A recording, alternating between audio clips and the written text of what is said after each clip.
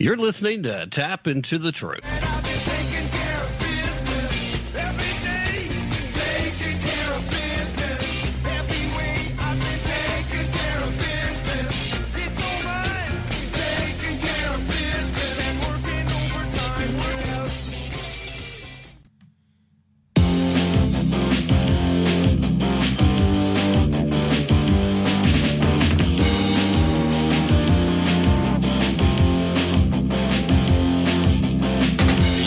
Is in a crucial stage. It's not because of foreign wars we wage. It's more to do with the colors blue and red. Too many laws and too much government. Can you tell me where the Constitution went? The Bill of Rights is just hanging by a thread. So many people trying to cross the border, and politicians build a new world order. Too many minds are convinced they should be led. I've gotta be free the way God made men, and I won't be ruled by the damn UN. Taking your right to self-defense. They say you're safer, but they don't make sense. Dangerous ones will not turn into guns. All the unions always ask for more. All we buy is made on foreign shores. There'll come a day when there'll be real hell to pay. I've gotta be free the way God made men, and I won't be ruled by the damn UN.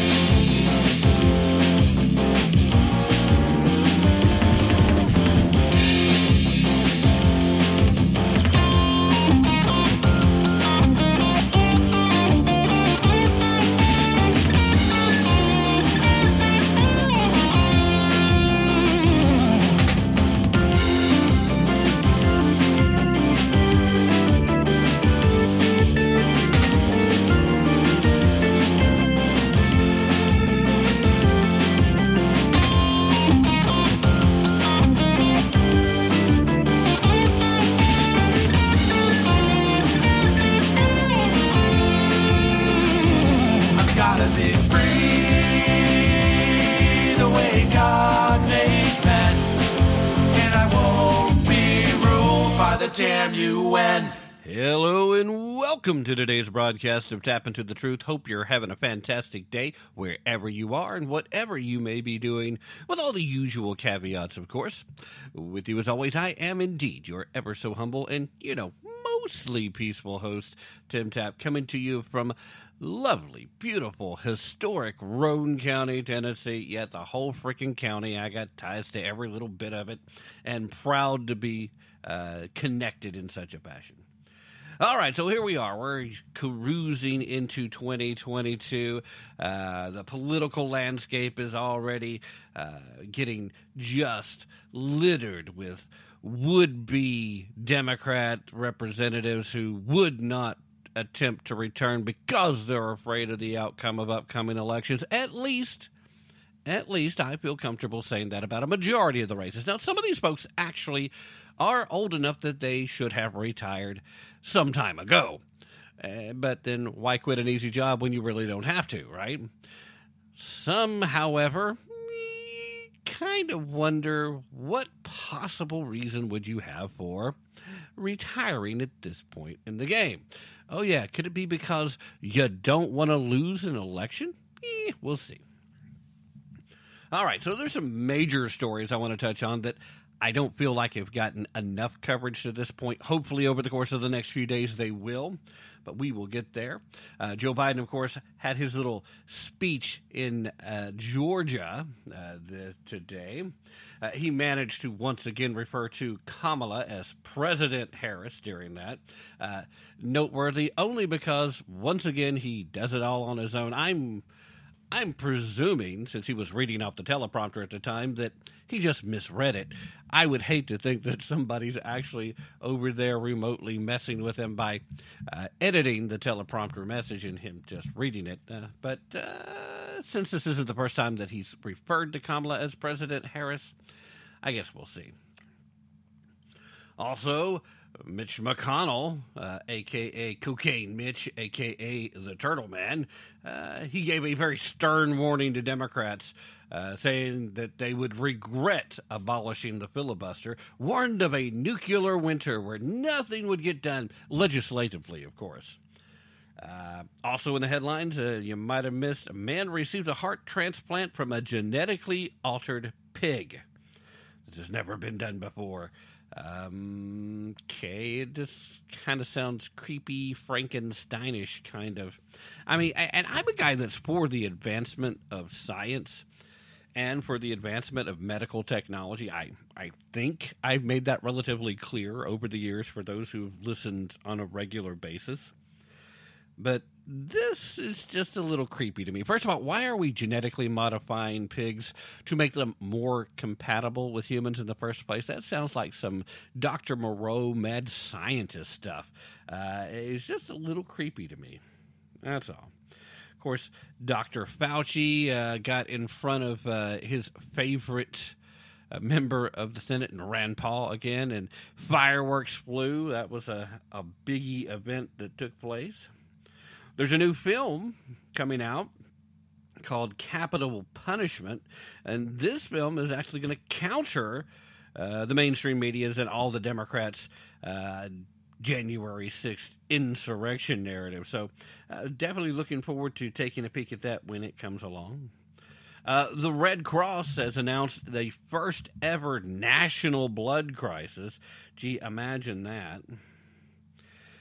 Federal agency is making lists on personal religious information of vaccine-objecting employees. That couldn't possibly go wrong, could it? I'm a little concerned. In fact, I'm a lot concerned. Why is a federal agency doing this? I mean, seriously, what is the point? A small federal administrative agency is going to start collecting the personal religious information of its own employees who object to taking the coronavirus vaccines for religious reasons. Now, I myself at the start, I kind of knew that there are certain religious groups that are just anti-vaccine to begin with, and a lot of those are kind of outliers, but I heard a lot of people that I know didn't fall into one of those categories claiming religious exemption. So right off the bat, I wasn't 100% sure until I found out, through a little extra research, that by the very nature of this type of therapeutic, that there is the involvement with fetal tissue, in particular aborted fetal tissue, in the processes of its development. Now, that to me seems like a pretty daggum good reason to have a religious exemption. In fact, a pretty good reason to have a personal dislike of the whole ball of wax from the beginning. I don't necessarily think you have to have the religious side of it to be concerned given that. But this whole idea, this notion that, oh, we're going to hang on to this information, we're going to start keeping track of this situation, who you are, and what your personal religious beliefs are. Why? I mean, we're supposed to have religious liberty, right? We're supposed to have a separation of church and state, right? That's what the left keeps telling us. Now, I don't buy into this imaginary separation. I don't see anywhere where the Constitution expressly says, oh, no, there must be a separation, which would be kind of odd anyway, because most of the politicians, they just belong to a different religion than most other religious people of faith. They belong to the religion of big government. It's totally a real thing. I'm not just making up. When you believe in the power of big government, then you believe that only through the mass use of the power of taxation and the wasting of trillions upon trillions of dollars to get a few dollars worth of value from it, only through that can you achieve satisfaction, can achieve greatness, can achieve whatever it is. Yeah, you know what I'm saying. These folks are loony bags. And now they want to keep an eye on you because, you work for this one agency, and you say, by the way, on religious grounds, give me my exemption. I don't want to take the jab. Yeah, again, I'm going to use the phrase, what could go wrong? Well, I'll tell you what could go wrong. We could have a rogue federal government where the individual agencies are running wild, out of control, forgetting what their primary role is and becoming arbiters of what must happen. Could go out and suddenly be the individuals that, instead of protecting citizens from lawbreakers, become the lawbreakers themselves and encourage others. And then once the encouragement has taken place, then grab people who ordinarily would never have done the things they end up doing because of the encouragement that was done by that agency. Then they go ahead and pick them up and charge them with a crime. Yeah, I'm saying something like that could happen. It's possible. If nobody's watching the watchers, it's certainly possible. Now, why would I go down this particular rant on this particular day? Because this is one of the bigger stories that I wanted to talk about that I don't believe is getting quite enough coverage, at least not yet. Fingers crossed that changes quickly. So the headline here is that the Biden DOJ, they're going to establish a specialized domestic terrorism unit. We knew this was coming, didn't we? Okay, so the Biden administration's Department of Justice has announced that it would be establishing a specialized unit dedicated to domestic terrorism. Testifying on Tuesday at the Senate Judiciary Committee's hearing, the hearing on the January 6th Capitol riot, Assistant Attorney General for National Security Matthew Olson revealed the change during his opening statement before the committee. Now, for the benefit of those of you that are listening to the show via rebroadcast on terrestrial radio, I'm going to tell you right now the time of the live broadcast is January 11th, 2022. It is a Tuesday. So that means that this occurred at the time of the live broadcast today. Now, quoting from this opening statement, the threat posed by domestic terrorism is on the rise. The number of FBI investigations over the past 2 years since March 2020 has more than doubled. Olson went on to cite examples, the 2019 mass shootings at a Walmart in El Paso, Texas, the 2018 mass shooting at the Tree of Life Synagogue outside Pittsburgh, Pennsylvania, the 2017 shooting at the Congressional baseball game practice. And hey, I'm going to stop there for a second. Props on actually mentioning that. Most folks that are working for the left side of the political aisle don't like talking about that one. They like to pretend it didn't happen. But as is always the case, they're perfectly willing to discuss anything as long as they feel like it helps their case. Oh yeah, these guys were Looney Tunes. They went after Republicans. That's how crazy they got. Although, it's important to remember this guy was a Bernie Sanders supporter. But they would like you to believe that, of course, all violence of this nature is a right-wing thing. Spoiler, not so much. Anyway, let me get back into the quote. So we just talked about the congressional baseball practice.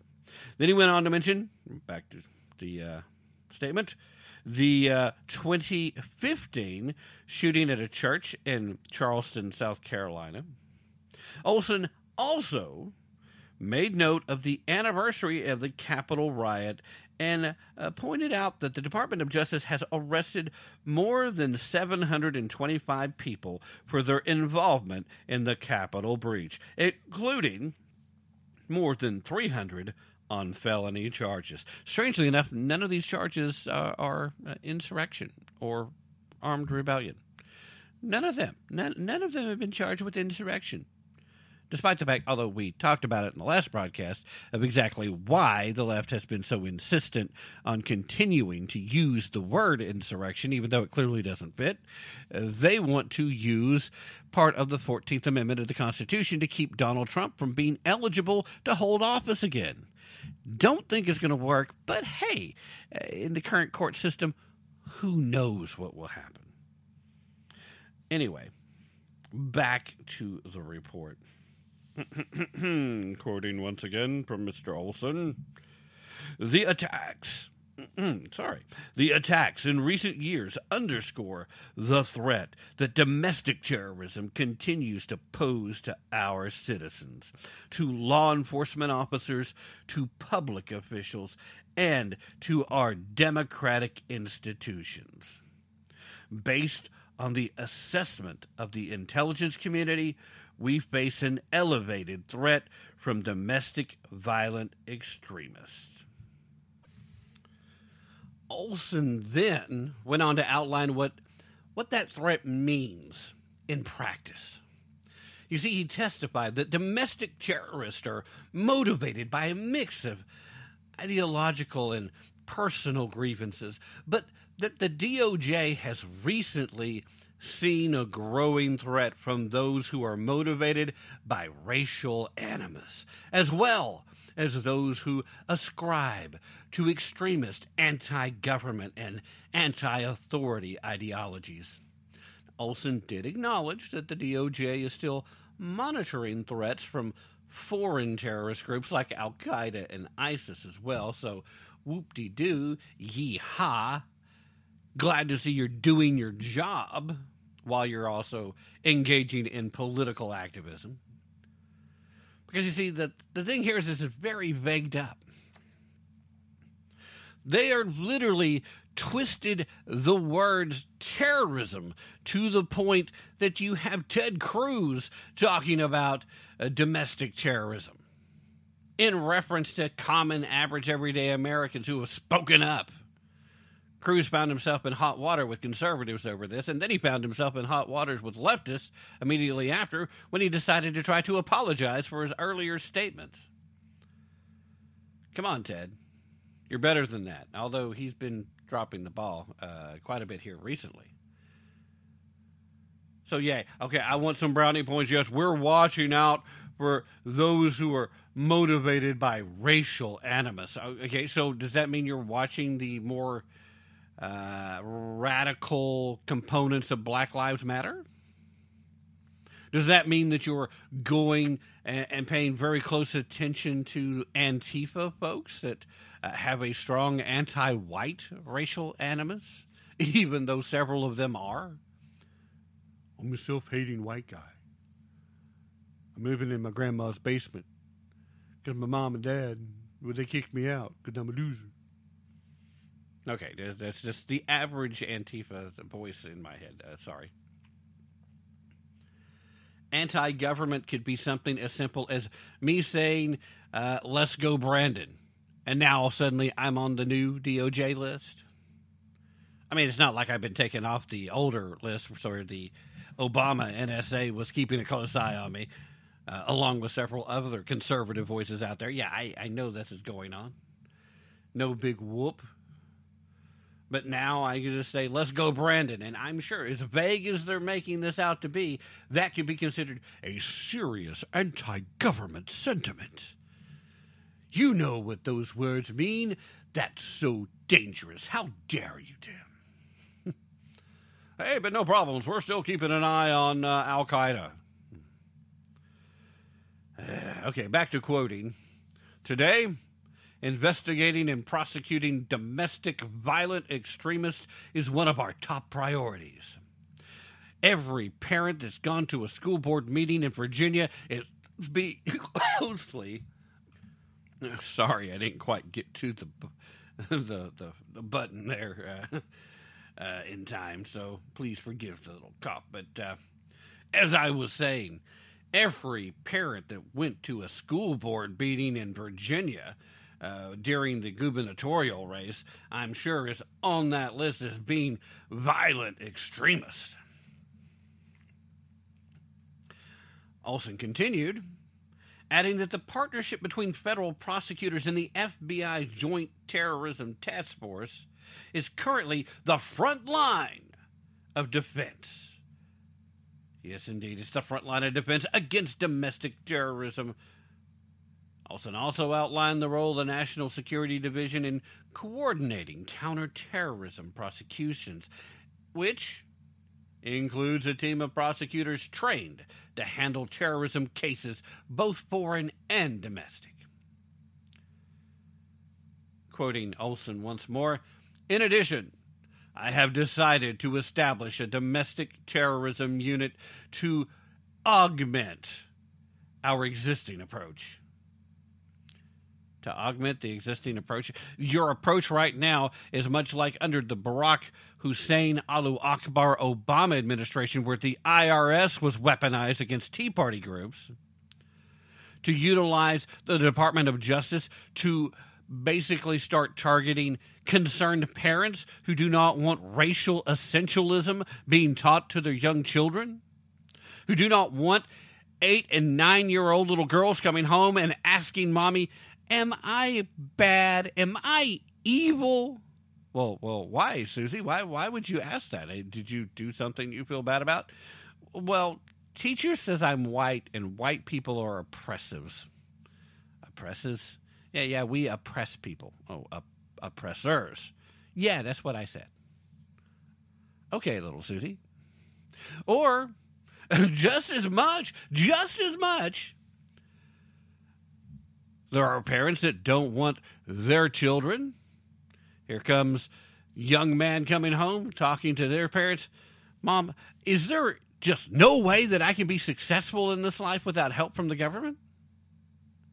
Well, gee, why do you ask? Well, because teacher says that all the white people are oppressing everyone of color. That we just don't have a chance because of that systemic racism.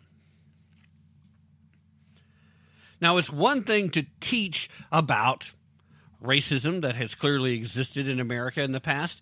I get it. We should talk about it. It's also one of the reasons, part of the case I've made for a very long time, why we should leave Civil War monuments right the frick where they were instead of trying to take them all down, bash them all up, hide them away. They should be left front and center so that we can have the conversation about how bad it was, along with the conversation of how far we've come. How much better it is today than it was then. Now, is it perfect today? No. Is it a lot better than it was then? Hell yeah.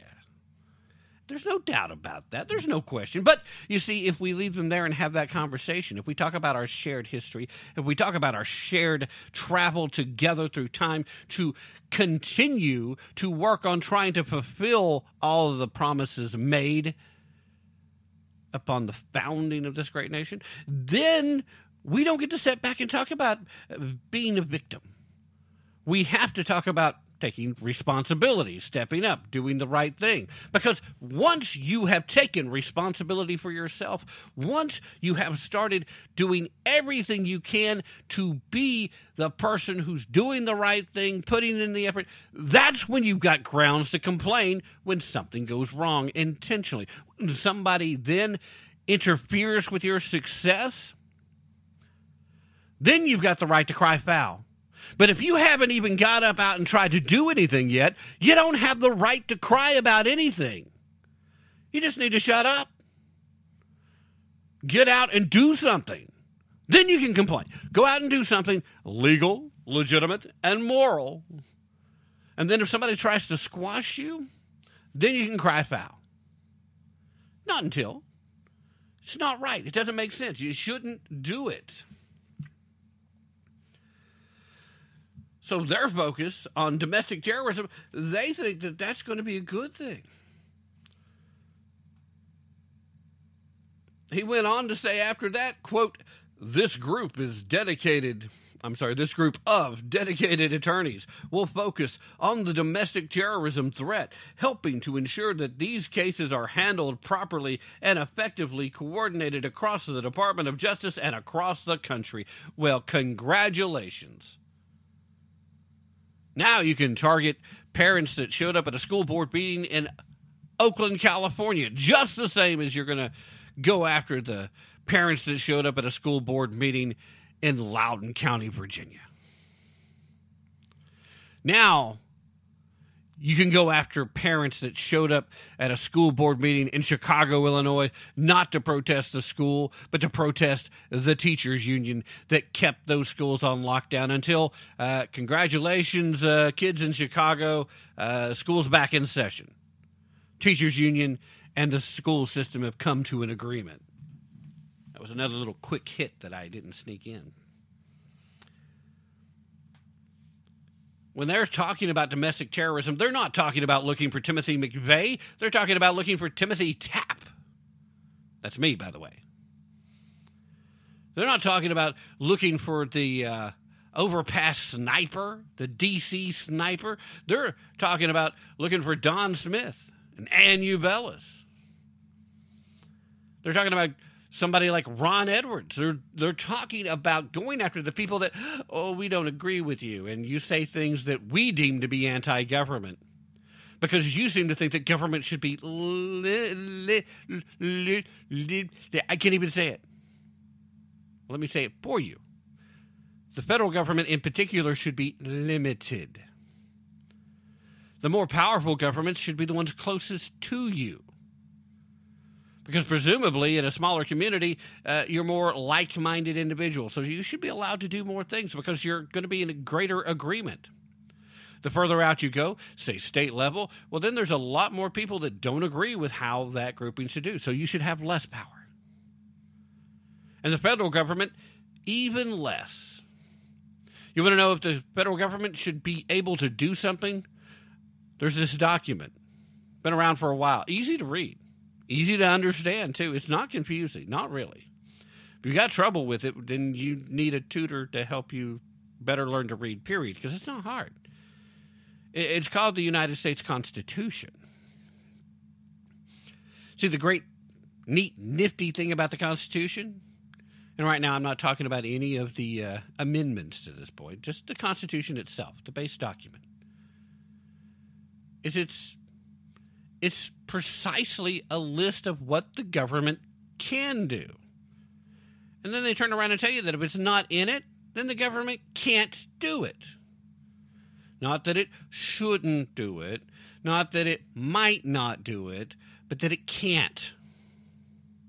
It doesn't have the authority. And we, ladies and gentlemen, we as sovereigns of this nation, as the individuals who are supposed to hold our elected officials accountable when they go off the rails, we've allowed them to go to the point that there are a ton of folks that have no understanding of where the limits actually are. The lines have been blurred.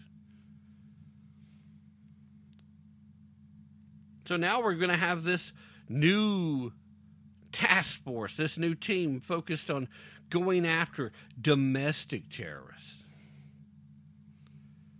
Olson also said during this little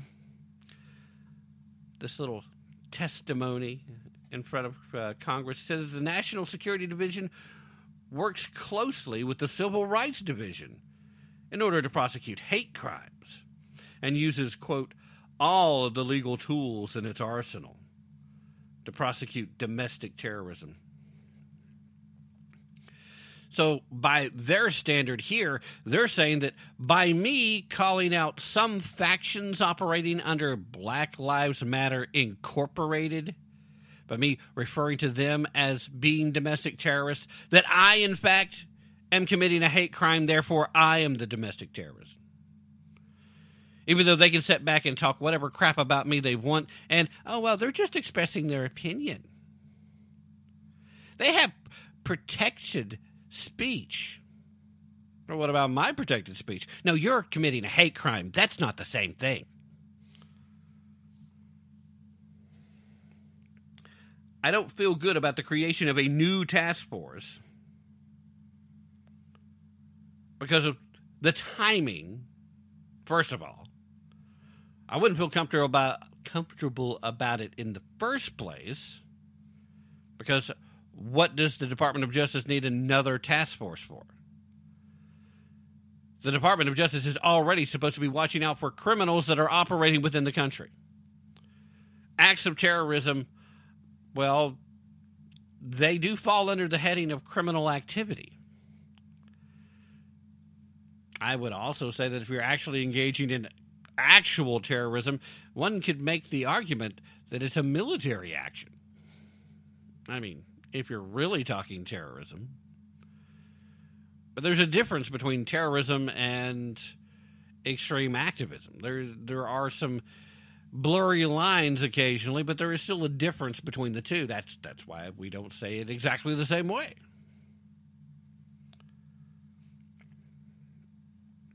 But the creation of this new task force, it comes as there are new questions arising about the circumstances of the this so-called letter from the National School Boards Association, the one, of course, that was comparing parents' disruptions at school board meetings with domestic terrorism.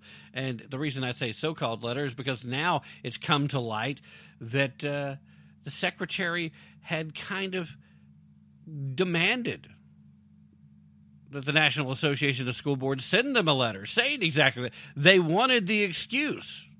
He didn't want to just write a memo himself. He wanted a fall guy to blame when folks came out and said it. So you've got this situation.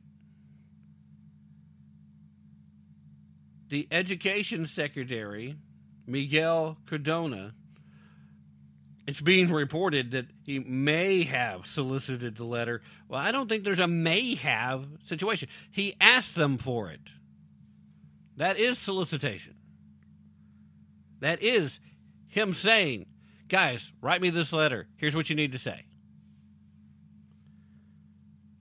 Pressed by the Judiciary Committee's ranking member, Chuck Grassley, on the subject, Olson assured him that the National Security Division was playing only an advisory role in enforcing the memo, and that the memo was a low priority to the division.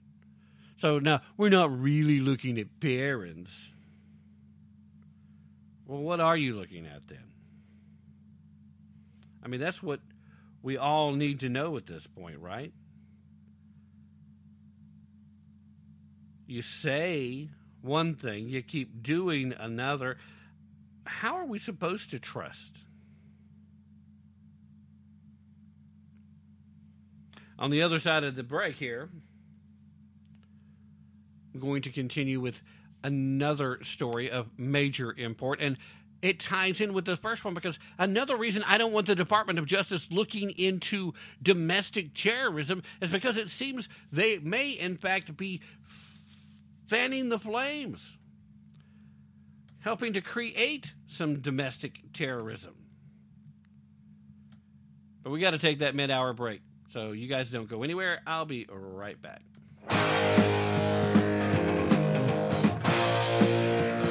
I'm Ron Edwards, host of the Edwards Notebook, and you're listening to Tim Tapp and Tap into the Truth.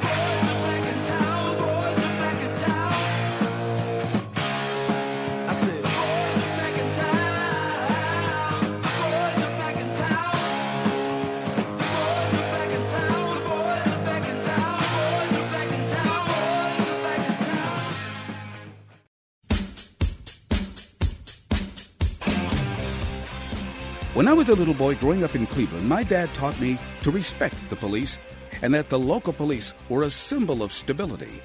Hello, I'm Ron Edwards. On today's page from the Edwards Notebook, brought to you by Constitutional Grounds Coffee. In recent weeks, we the people have witnessed the police standing idly by while legions of thugs broke into businesses ranging from high-end department stores in Chicago's Magnificent Mile, New York City's Fifth Avenue, to Rodeo Drive in Los Angeles, and many other locales. On the other hand, police in New York City are operating like United Nations minion bullies, dragging non-criminals out of restaurants and arresting them for not taking a jab. Such draconian measures not only stomped upon the unalienable rights of sovereign individuals, but continue to harm small businesses as the government continues to utilize the coronavirus to disintegrate the middle class with help from the thin blue line, who for the most part is now only a threat to non-threatening law-abiding sovereign citizens. May we the people rise up quickly and stop this madness before it's much too late. I'm Ron Edwards. For constitutional grounds, the coffee you want in your cup, simply go to theronedwards.com. Ron Edwards, the new voice of America. Hello, this is Dan Perkins for your Songs and Stories for Soldiers Veterans Tip of the Day. What veterans who are homeless or at risk of homelessness should do for help? Veterans who are homeless or at imminent risk of homelessness are strongly encouraged to contact the National Call-In Center for Homeless Veterans at 877-4AID-VET. That's 877-424-3838 for assistance. If a veteran does not have access to a phone or the internet, only then are they to visit the closest VA medical center without calling in advance. All veterans should contact their VA medical center before visiting for any reason. These steps are necessary to prevent the spread of COVID-19. So here's your Veterans Tip of the Day. Contact the VA at 877-424-3838 for more information. The VA wants to help. This has been your Songs and Stories for Soldiers Veterans Tip of the Day.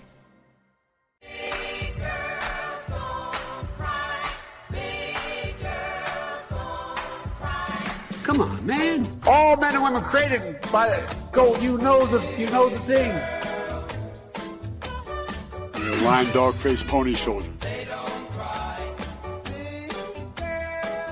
I got hairy legs. This is Tim Tapp. Let's go, Brandon. Hey. Let's go, Brandon. Hey. Let's go. Let's go. Hey. Let's go, Brandon. Let's go, Brandon. You know what they say, Let's go, Brandon.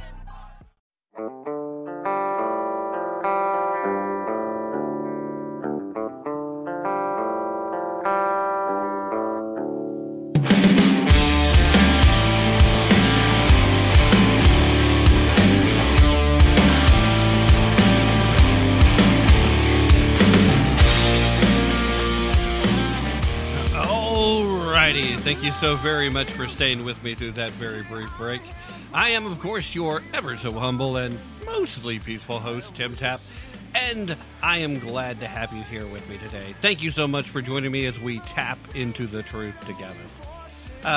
Quick reminder, for those of you that are listening to terrestrial radio right now, hearing the show being rebroadcast, time of the live broadcast is indeed January the 11th. It is 2022.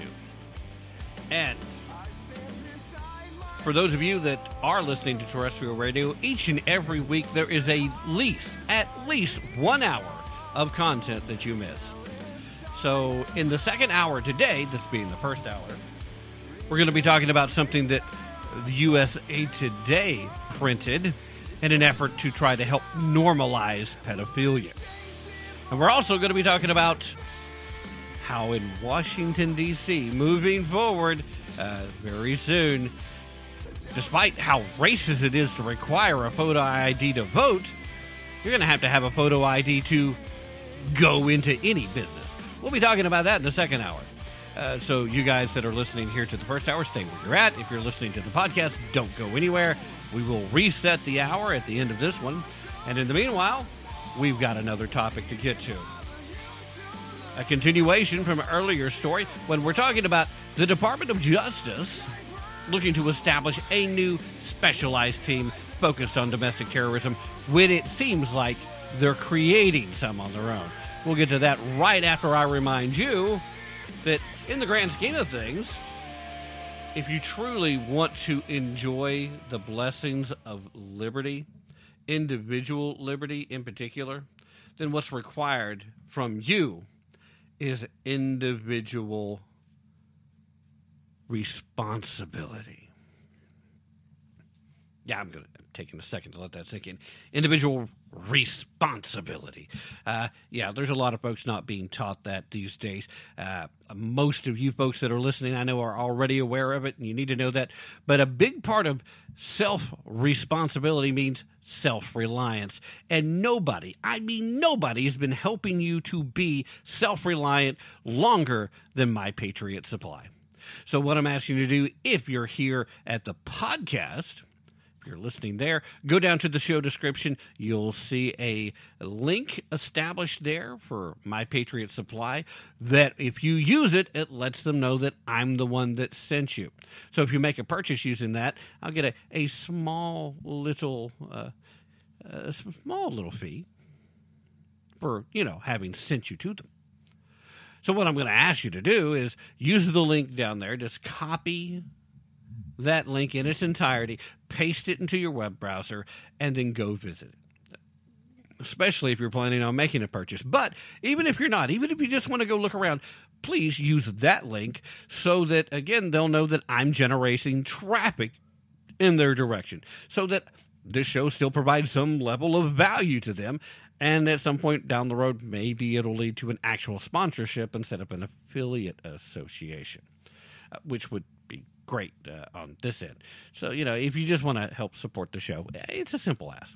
And if you happen to be listening on terrestrial radio, like I've already mentioned, maybe you don't have that show description in front of you right now. There's a really good chance of that. In fact, if that is the case, then by all means, please, a little bit later when you get the opportunity, come visit me at tappintothetruth.com. That's TAPP into the truth, all one word, .com.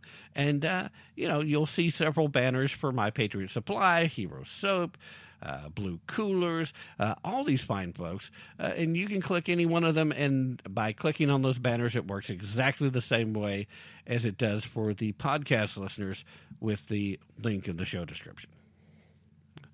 Now, the reason I asked you to copy and paste is because a lot of these links get deactivated or sometimes malfunction when they're just left active and they're transferring from the home platform Spreaker over to iHeartRadio or Spotify or Podchasers or wherever you might be listening to. So I just leave it completely deactivated. So just do the copy and paste thing. It works fantastic.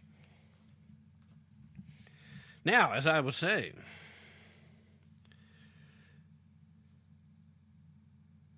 we have a situation where they want to investigate us. More specifically, conservatives who care about the fact that the left agenda is forcing racial essentialism into classes. Basically what we're commonly calling critical race theory. And they turn around and they deny critical race theory is being taught. And the reason they can get away with that and still technically be correct is because technically all they're doing is they're taking the worst parts of critical race theory and they're forcing it on them. But they're not teaching in its entirety the actual specialized, specific critical race theory itself. But the problem is it's still the worst part. It's the racial essentialism. It's the idea, the notion that somehow the color of your skin matters way more than the content of your character. The idea, the notion that just because you're white, it means you can't be a good person. Because white people have always been oppressors. White people are always taking whatever good things in their lives by virtue of taking something good away from people of color. Even the ones that never met a person of color. Yeah, believe it or not, there are still some folks in certain places around the world where that's the case. It's not my argument by any means, but just saying. So they say things like this, and they do things like this, and there's still the people that probably need to have a special department opened up to watch them. Why would you say that, Tim? Well, if you've been paying attention for the last little bit, I don't have to tell you. But just in case you're someone that just stumbled across the show, maybe you haven't listened to a conservative radio show before. Maybe you don't pay attention to what's going on in the U.S. government. And if that's the case, fine. Glad you're here. Thank you for listening. Hopefully you'll continue to do so. Hopefully you'll come back. Hopefully I will educate, entertain, and enlighten you. Understanding that I'm just a commentator. So for you, the reason I would say that would be because Jill Sanborn, FBI Executive Assistant Director, National Security Branch, Jill, she refused to answer questions while she was testifying at the Senate Judiciary Committee hearing whether FBI agents or confidential informants actively participated in the events of January 6, 2021, and whether they committed any crimes of violence or actively encouraged crimes of violence. You know, the thing that several conservative voices have been saying that that feels like this was instigated by feds? Well, turns out that Ted Cruz, who I mentioned earlier, Ted Cruz decided to grill Sanborn on the matter and repeatedly stated, Miss Sanborn did, that she could not answer the question because she could not, quote, go into the specifics of sources and methods. In other words, you've heard the term entrapment before. Police officers aren't allowed to entrap you. Evidently, federal agents are. Although, quite honestly, I think local law enforcement's been allowed to do entrapment for a while now, too. Technically, you're not supposed to, but, you know, we do what we do. If you're a criminal, it shouldn't matter. If you're not a criminal, then it shouldn't be a problem. Right? No, that is not right. Okay, so the two had this exchange, and I'm gonna give you some quotes from both sides for a little bit. I know it's terrible radio, but then I'll get to the commentary because some of this is worthwhile. Cruz says, I want to turn to the FBI. How many FBI agents or confidential informants actively participated in the events of January 6th? Sanborn responded, Sir, I'm not sure you can appreciate that I can't go into that. Oh, no, I'm sorry. Sir, I'm sure you can appreciate that I can't go into the specifics of sources and methods. Now, at that point, I would have said, I'm not asking for specifics about sources or methods. I want to know if you actively participated. But no. Ted, being a senator, took the more diplomatic route. Did any FBI agents or confidential informants actively participate in the events of January 6th? Yes or no? Okay, so he didn't get that much more diplomatic. Sanborn, again, Sir, I can't answer that. Cruz then asked, did any FBI agents or confidential informants commit crimes of violence on January 6th? Sanborn again, I can't answer that, sir. Cruz, once again, did any FBI agents or FBI informants actively encourage and incite crimes of violence on January 6th? Sir, I can't answer that. Cruz later made the statement, quoting him now, a lot of Americans are concerned that the federal government deliberately encouraged illegal and violent conduct on January 6th. My question to you is this, is not an ordinary law enforcement question. My question to you, and this is not an ordinary law enforcement question, this is a question of a public accountability. Did federal agents, are those in service of federal agent actively encouraged violent and criminal conduct on January 6th? Sanborn then responded to that, not to my knowledge. Okay, so seems to me as if there's a lot of room for interpretation there. It seems to me as if there's a lot of room for me to slide over here and say, ooh, did Ted Cruz just end up in the conspiracy corner?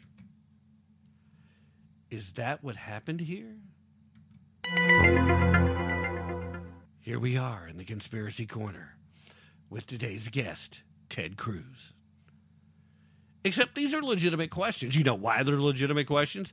Because there are still too many unanswered, unusual situations that occurred in this event.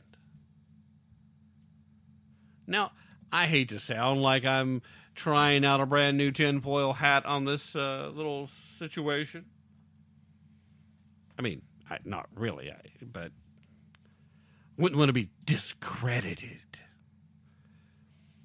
But Ted's asking a question that every senator, every congressman should be asking of the Department of Justice and the FBI specifically. We know they were heavily involved with this supposed kidnapping attempt of Gretchen Whitmer. We know that there was a lot of communications that took place there involving prepping for the January 6th event. So we know that they were at least aware that FBI agents and or deep cover informants were aware that some folks wanted to pursue more drastic forms of protest. Is that diplomatic enough? But what we don't know is exactly who it was that's really behind it. We know what the media wants you to believe. They want you to believe in one breath that it was all the orange man who's bad, the kicker of puppies, the eater of babies, the climate arsonist, Donald John Trump. They want you to believe the Donald is solely responsible. And then they immediately, still same breath, just after a comma, want you to believe that it's horrific racist Americans, the absolute worst, the dregs of society, that basket of deplorables that Hillary warned us all about, that is all their fault. Because they're the ones that did it, you see. Now, simple questions like the timeline. Nobody that was actually at the Trump rally that day had time to get over to the Capitol until well after all the bad stuff had already occurred. All that was still happening then is some folks were giving themselves unapproved tours. Now, Tim, you can't say that. That's ridiculous. You're trying to downplay. No, I'm trying to tell you the honest truth of what was going on. The violence took place early.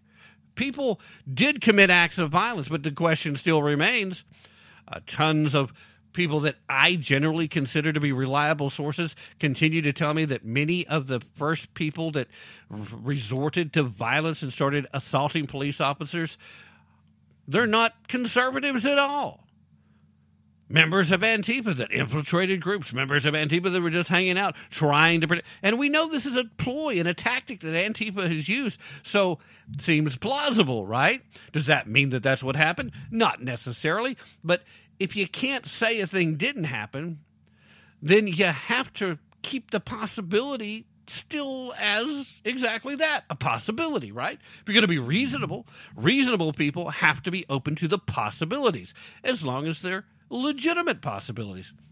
I don't know that that's not what happened. I do know that it seems far more likely than the typical conservative protest, because usually when conservatives are protesting something, they show up at a park, they end up cleaning up the park while they're there. It's in better shape than it was. It's in better shape when they leave than it was when they got there. There's a long track record of this. That's what typically happens at a conservative protest. Not everybody that supports Donald Trump's conservative. Donald Trump himself is not an extremely conservative individual. We've talked about this a lot. He grew up mostly contributing to Democratic candidates and Democratic causes. A lot of it was just his way of paying to play the game. I mean, you got to grease some wheels if you're going to make a fortune building anything in New York, right? It's a requirement. Doesn't happen without it. But you see, that doesn't matter. All that matters is these people, they want to blame everybody, including Donald Trump, so they can say he's an insurrectionist, so he can't hold office again. And then they want to blame all of us. Anybody who's willing to say, I love America, I believe in America, I love the Constitution, I want everybody to be judged by the content of their character. I want them to be judged by their actions, the things they say and do. More importantly, what they do than what they say. That's what I want. Oh, well, now I'm a domestic terrorist because that's what I want. Martin Luther King Jr., would he recognize the so-called civil rights movement today? I think not. Is it actually a civil rights movement? I think not. A lot of this claims to be fighting racism is really nothing but racism and tends to hurt people of color more than it hurts the white people, even though the white people are being targeted. I mean, when you take a long, hard look at what's happening and who's pushing it and why they're pushing it, you apply some critical thinking, and none of it makes much sense. This lady, a top official at the FBI, uses the excuse of we can't talk about specifics for methods as a rationale for simply not answering the question as to whether or not they had people embedded that tried to make this happen. Nancy Pelosi is keeping an iron grip on her committee so that nobody asks her specifically why she turned down additional security offers of help from the National Guard. Nobody's asking why she didn't see to it that the Capitol Police weren't, in fact, better prepared. If you know something's coming, you try to be ready for it, right? If you know trouble's coming, you try to put barriers between you and the trouble. You take steps to try to mitigate the risk, to try and keep it from getting out of control.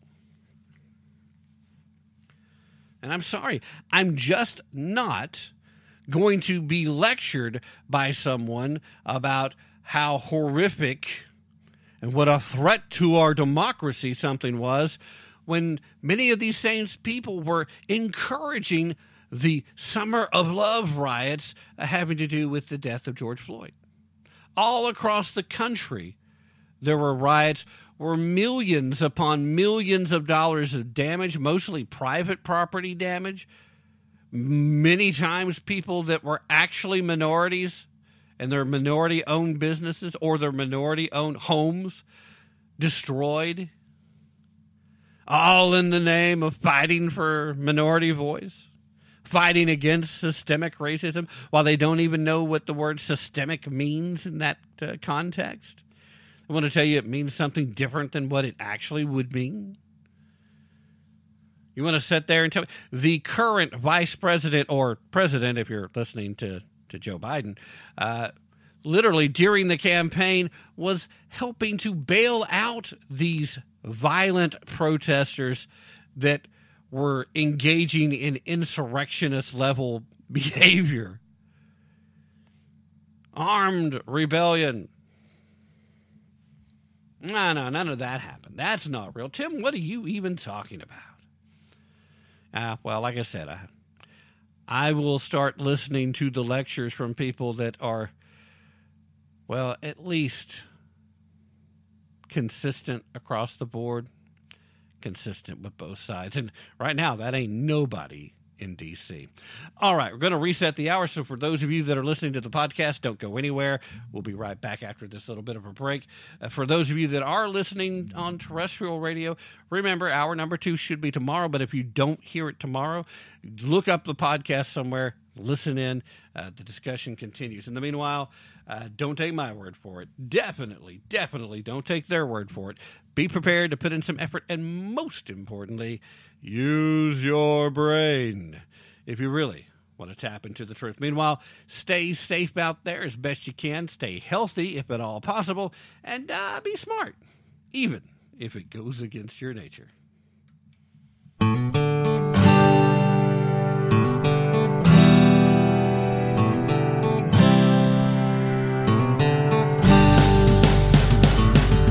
Was from a blue state clan, taught to praise the little man, told that unions saved the working class.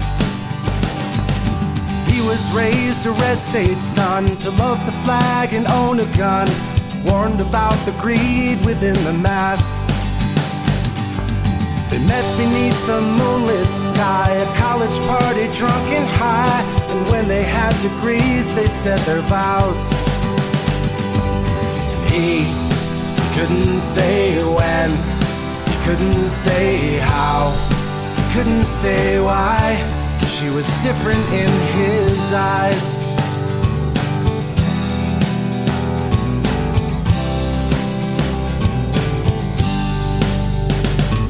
They built careers and had a kid, tried to live like their parents did, but both their parties taxed them close to death. Learn to hate the public schools, watch TV making fools, while trial lawyers looted what was left. She couldn't say when, she couldn't say how, she couldn't say why. He was different in her eyes. Saw them years ago, a happy little cabin in the West. They homeschooled on their farm, making so much more from so much less.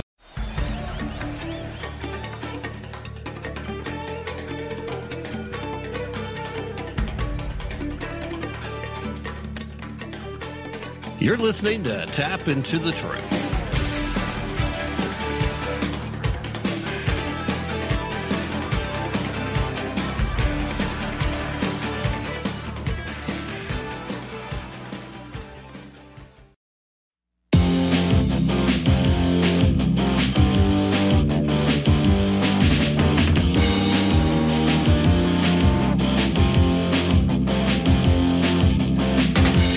Is in a crucial stage. It's not because of foreign wars we wage. It's more to do with the colors blue and red. Too many laws and too much government. Can you tell me where the Constitution went? The Bill of Rights is just hanging by a thread. So many people trying to cross the border, and politicians build a new world order. Too many minds are convinced they should be led. I've gotta be free the way God made men, and I won't be ruled by the damn UN. Taking your right to self-defense. They say you're safer, but they don't make sense. Dangerous ones will not turn into guns. All the unions always ask for more. All we buy is made on foreign shores. Come a day when there'll be real hell to pay. I've gotta be free the way God made men, and I won't be ruled by the damn UN.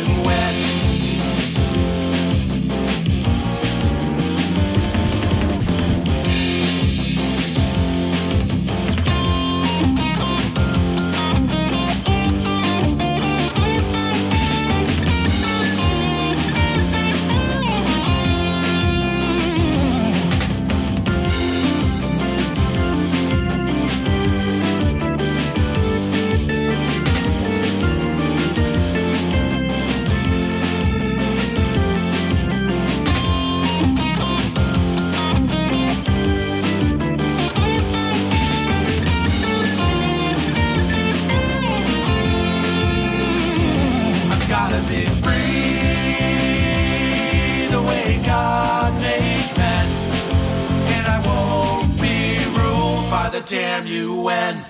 Hello and welcome to today's broadcast of Tap Into the Truth.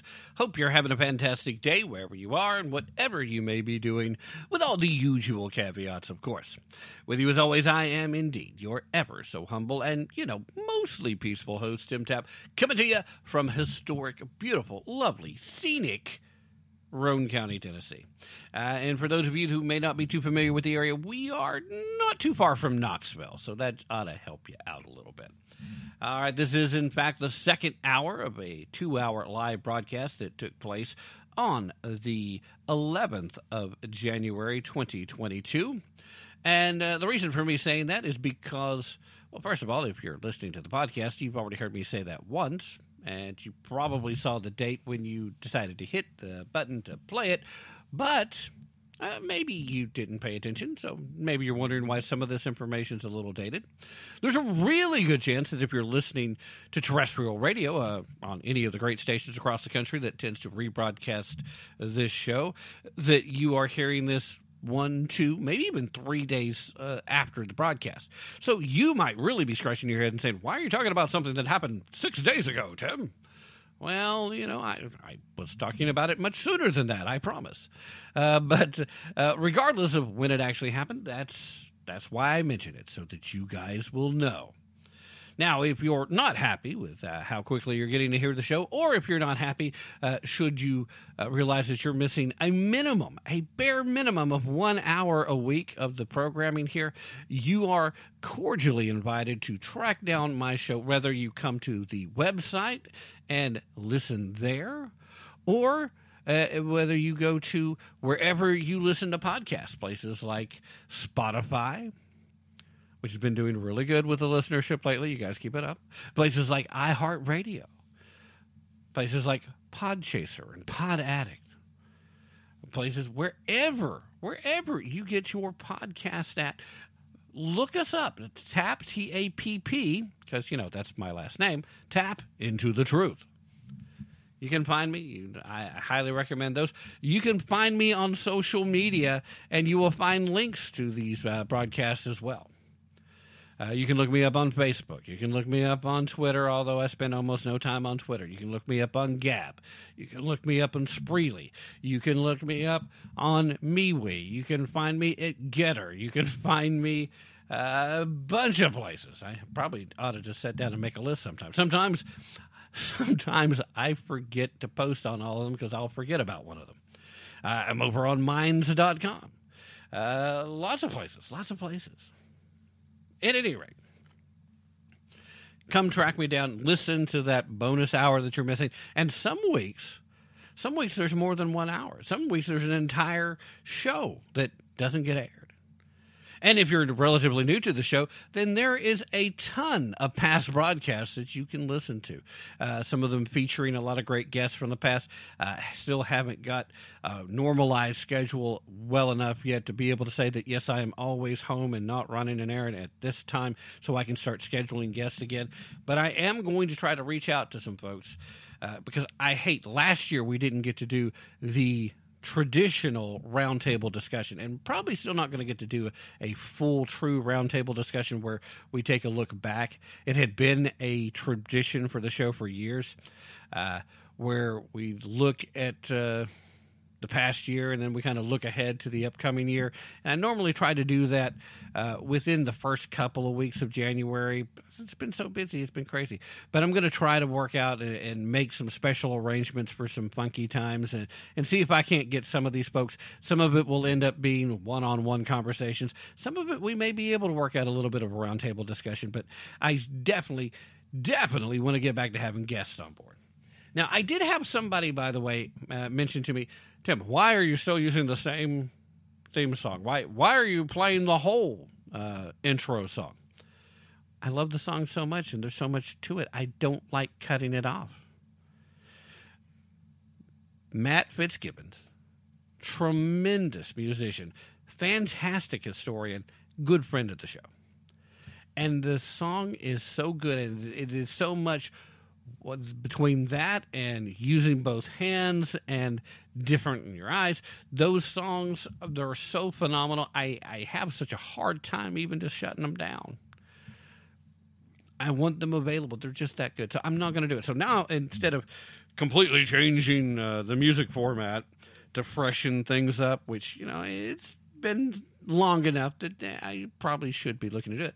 We've been doing these little snippets, the little intro clips that you've been hearing more frequently. And once again, I want to thank Doug, a.k.a. the Crazy Cajun, because he's been taking some of this stuff and he's been working on it in his spare time, and he's really been helping me out with a lot of that. So once again, Doug, thank you so very much.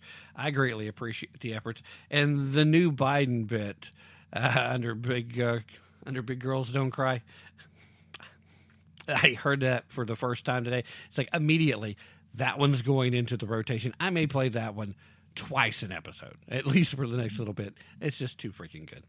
All right, so you've outdone yourself, my friend. Now, if you are hearing today's broadcast but did not hear the first hour, should you be listening via terrestrial radio again, great stations across the country like KYAH 540 AM, Utah's Talk Authority, whom I always mention because they are the flagship of the terrestrial radio aspect. If you missed the first hour of today's broadcast, you didn't get to hear that, then We talked about Biden's DOJ creating a new team focusing on domestic terrorism. And then we also talked about the FBI refusing to answer questions in regards to whether or not FBI agents or informants were involved with facilitating violence in the January 6th events in D.C. So those two stories work very well together, and it certainly explains why people like myself would be very concerned indeed, about why we should let these people be the ones investigating terrorists when they, in fact, may actually be the terrorists that they're supposed to be trying to stop. Please, if you did miss it, take the time, go back and give it a listen. I think you'll find it worthwhile, especially if you enjoy this show enough to be listening to me now. Going to change topics, though. We're going back into the culture war as USA Today did something that I find very disturbing, very disgusting, but not at all surprising. I'm far from the only one, so I don't want to sound like I'm trying to blow my own horn here or try to sound like I am the authority. But we have been discussing for some time here how one of the current goals that the political left has is the normalization of pedophilia. We've been seeing this effort for some time now, everything ranging from TED Talks to changing of definitions in the psychiatrist handbook. I forget the official name of it right off, but the ones where they actually go through and write up all the officially recognized mental disorders. They've been making changes, and they've been trying to soften this idea. They've been trying to peddle the notion that pedophilia is just another preference. It's just another sexual identity, and that it's just different than the standard cisgendered behaviors. That doesn't make it wrong. It doesn't make it bad. Only except, it kind of is. When you are focused on children, when you are attracted to children, there is, first of all, something wrong with you emotionally, mentally. You need to seek assistance. You need to get some help.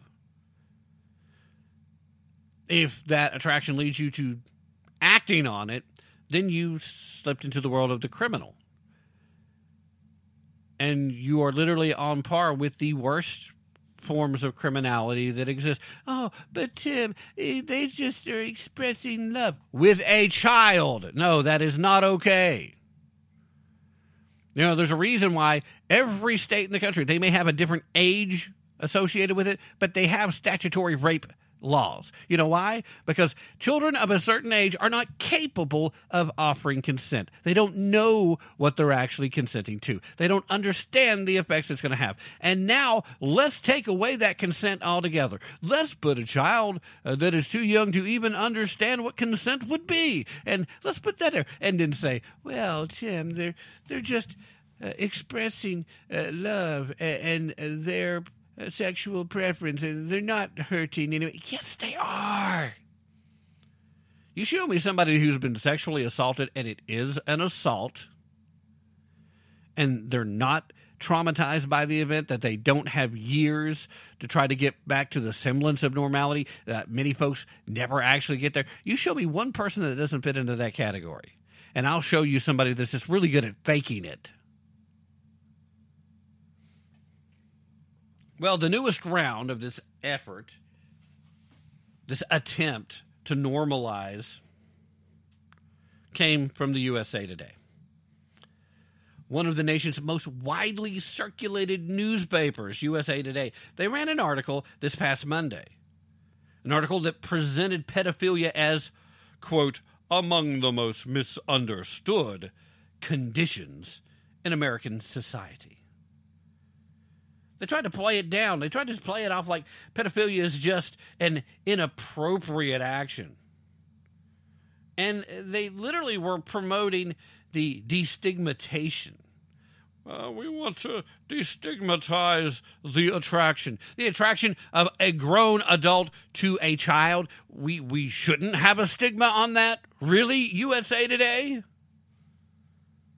Really? The article literally opens up by saying, quote, pedophilia is viewed as among the most horrifying social ills. But scientists who study the sexual disorders say it is also among the most misunderstood. Okay, what's to understand? I mean, seriously, what is so hard? How is it misunderstood? I'm sure that we're about to be informed. And as I said, the opening line says, scientists who study the disorder. So, see, they use the framing disorder. So, in other words, they're sick. So, it's not their fault. But they're not really sick because at the same time, they're trying to make this case that, well, it's normal. It happens in nature. You know what else is all natural? Botulism. Let me know how turning botulism loose on you works out for you. 100% organic, too, by the way. Quoting from the article again, researchers who study pedophilia say the term describes an attraction, not an action. And using it interchangeably with abuse fuels misperceptions about pedophiles. I'm going to say wrong. Quit trying to change the language again. Wrong. There is a difference between pedophilic thinking and pedophilic action. I'll give you that. In fact, I'm pretty sure I've already acknowledged the difference a little earlier. But if you actually act on the attraction, then you have committed an abuse on a child. So, using the term interchangeably with abuse isn't fueling misperceptions. It's an accurate description.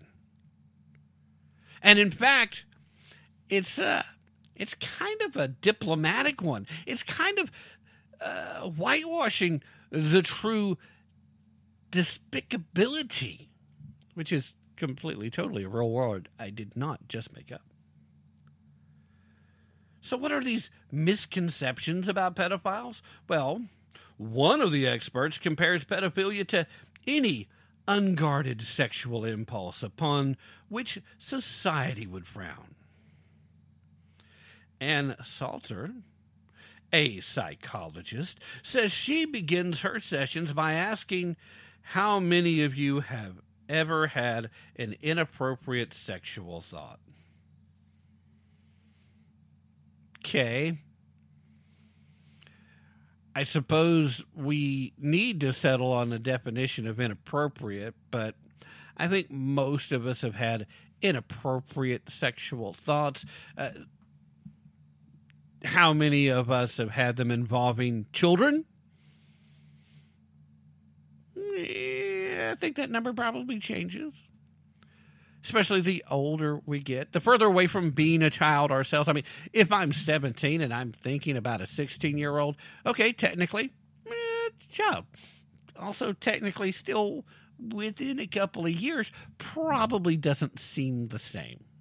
I'm thinking most people would recognize that. Should an 18-year-old go to jail for having sex with a 16-year-old?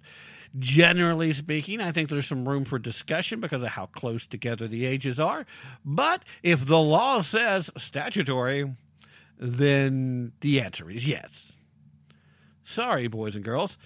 You probably shouldn't be engaging in sexual activity anyway. But just the thought. They want to try and tell you, clearly you have to have the thought before you're going to act on the thought. But I don't think very many people actually refer to someone as being a pedophile if they've never acted on it. Now, understand, looking up certain pornographic material, I think, is in fact acting on it. It's just thankfully not to the same degree that a lot of us naturally think initially. But to ask how many of you have ever had an inappropriate sexual thought, that to me sounds like you're setting up a straw man argument, doesn't it? Now, the article then favorably quotes Alan Walker, formerly of Old Dominion University, who promoted destigmatizing pedophilia and calling pedophiles minor attracted persons. Walker, a transgendered individual who uses the pronouns they, them, said that the stigma against sexual attraction to minors can actually lead to harm against children. Really? How? How does the stigma of minor attracted individuals, and in case you need to go back into the archives, we did talk about this Alan Walker, Alan spelled Allyn, Alan. We did talk about this discussion. We did talk about specifically the effort to change the PC reference to pedophiles as minor attracted persons. So this has been a little while back. But the stigma against sexual attraction to minors can lead to harm against children. I get it. No, the stigma is there to discourage adults who may actually have this attraction in their minds from acting upon said attraction. That doesn't harm the child.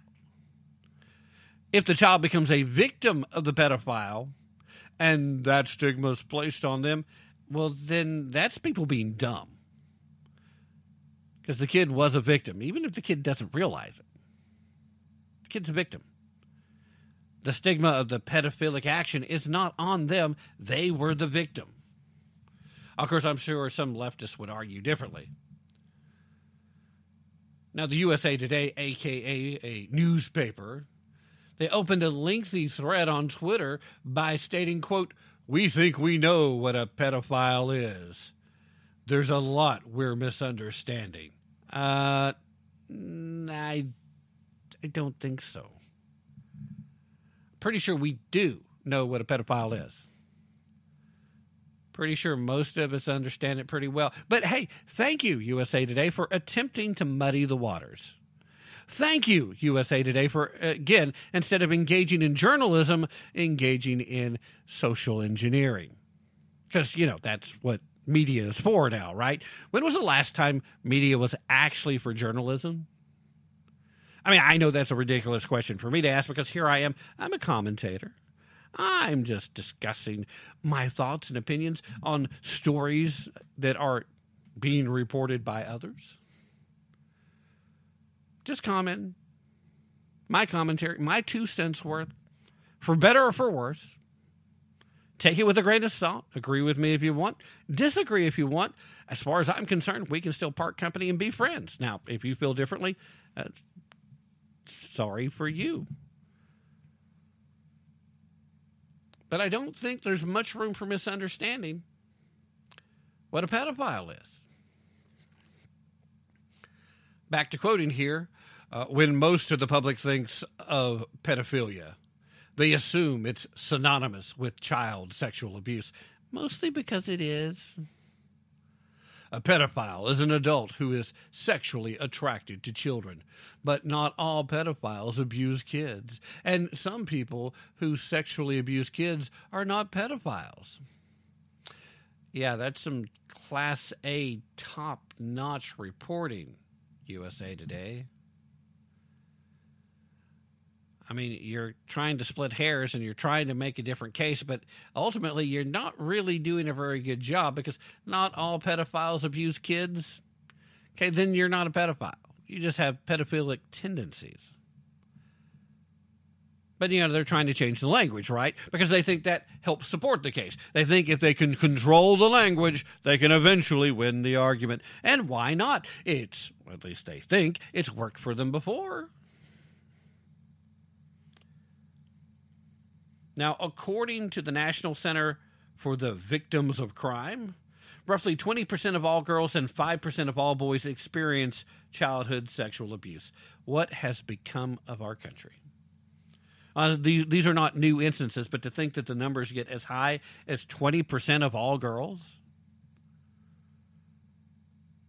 that's heartbreaking. That's the kind of thing that if I didn't have faith in a higher power, I would be devastated to think that 20%, 20 out of every 100 girls that I see have already been a victim. The newspaper, of course, deleted the Twitter thread. The paper wrote, quote, "The initial thread lacked the context that was within the story, and we made the decision to pull down the entire thread. Bottom line is they had way too many people push back, and they were like, this isn't going so good. Get it down, get it down." However, the internet, my friends, the internet is forever. You can try to delete it, but it's there. In fact, that's exactly the sentiment that Donald Trump Jr. Said when he posted. Said that the internet is forever, a-holes, only he used the full language. Good try to delete, though. USA Today tries to understand pedophiles, in all caps.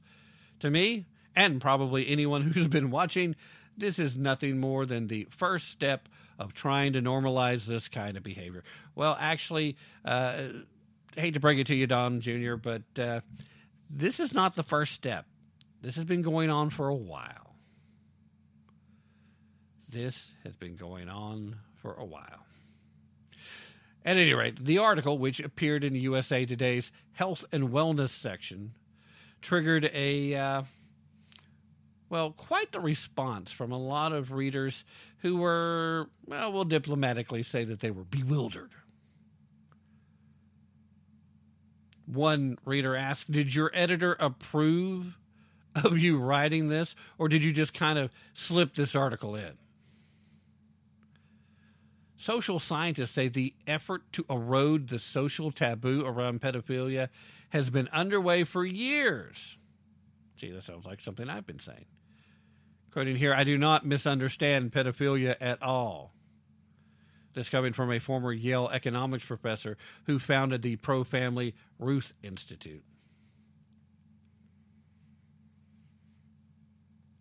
In order to eliminate traditional sexual morals, the sexual revolutionaries had to redefine childhood. Instead of children being dependent on their parents, parents became the oppressors of children's sexual liberation. Instead of being innocent, children became sexual beings. In this way, pedophilia has been baked into the sexual revolution from the beginning. The world's most notorious pedophile, Jeffrey Epstein, who totally did not hang himself, took a similar tack in presenting sexual attraction to minors with same-sex attraction. Epstein said that criminalizing sex with teenage girls is a cultural aberration, and that at times in history it was perfectly acceptable. He pointed out that homosexuality had long been considered a crime and was still punishable by death in some parts of the world. And you see, that's part of the defense too, isn't it? It's part of the efforts. They want to look at all these things that are different and try to make them be the same, because nobody right now is going to sit here and say, well, yeah, it should be illegal to be gay. I mean, some people might actually still be thinking it. I'm sure there are. But you don't run into too many people willing to say it out loud. Now, I myself, I find that thought process appalling. I think ultimately who you are is who you are. Be you. I am not a hater, despite how many times I'm accused of it. In fact, I heard some really nasty stuff the other day that I've grown a rather thick skin, but I actually ended up hearing on a local radio station, somebody who's been listening to this show referenced me specifically, called me out by name, and said some of the just craziest, most hateful things about me, to the point that they had to be bleeped out for part of it. And I'm thinking to myself, they were talking about one of my more recent episodes where I was just talking about the way Dr. Fauci was now trying to cover that, yes, in fact, there is a difference between children in the hospital because of COVID and children in the hospital with COVID. Called me out by name. So at least, know that they at least heard the show one time, so I guess yay me, sort of, there. But, I have direct interactions online with a group of individuals that, some of them are very supportive, and then some of them are constantly trying to tear me down. But it's almost become a game with them, so I'm very desensitized. So every now and then, when I hear somebody new going on about it, it's kind of like, well, where is that even coming from? Because some of these things were so vile that these folks that just try to troll me don't take that tack.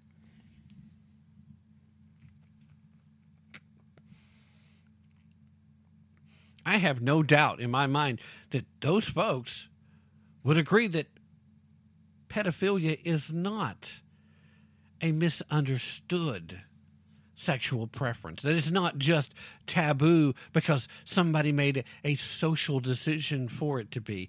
And it's certainly not okay to compare pedophilic behavior with homosexual behavior. They are not anywhere near the same thing. Not even close, not even a little bit, no. The only thing they have in common is that sex is involved at some point. Doesn't make it a good thing. I really don't know where these folks are at. Their heads are just, they're just not attached. All right, going to have to take the mid-hour break because, strangely enough, we've already gotten to that point. So you guys stay right where you're at. I'll be back right after this.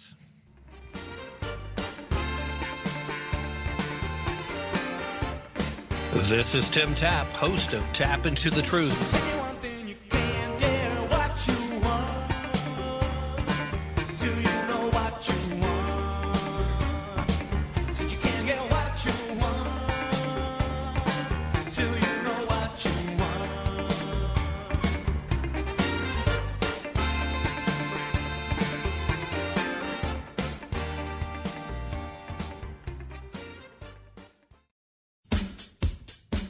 In the topsy-turvy world of men who desire to be a female but get offended of being called mom, it's an indication of the desperate need to hurry up and save our republic.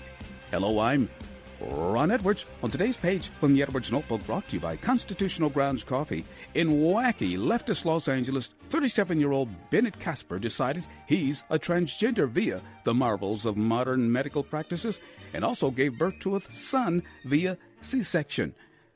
Trans Casper became incensed when the hospital staff called him a mom and insisted that everyone call him dad.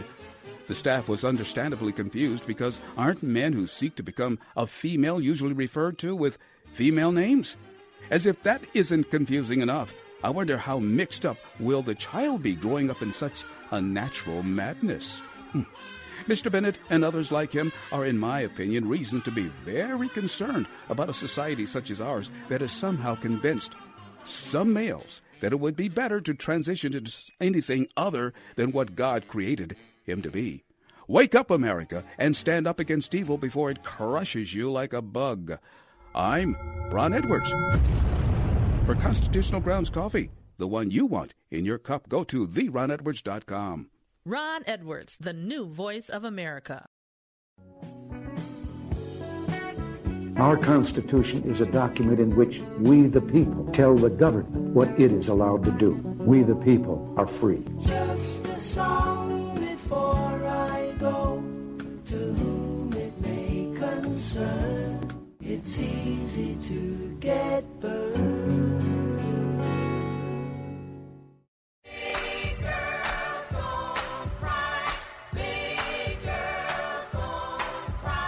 Come on, man. All men and women created by go. You know the things. You're a lying dog-faced pony soldier. I got hairy legs. This is Tim Tapp. Let's go, Brandon. Hey. Let's go, Brandon. Hey. Let's go, let's go. Hey. Let's go, Brandon. Let's go, Brandon. You know what they say, ho? Some men aren't looking for anything logical, like money. They can't be bought, bullied, reasoned, or negotiated with. Some men just want to watch the world burn. What in the hell's diversity? Well, I could be wrong, but I believe diversity is an old wooden ship that was used during the Civil War era.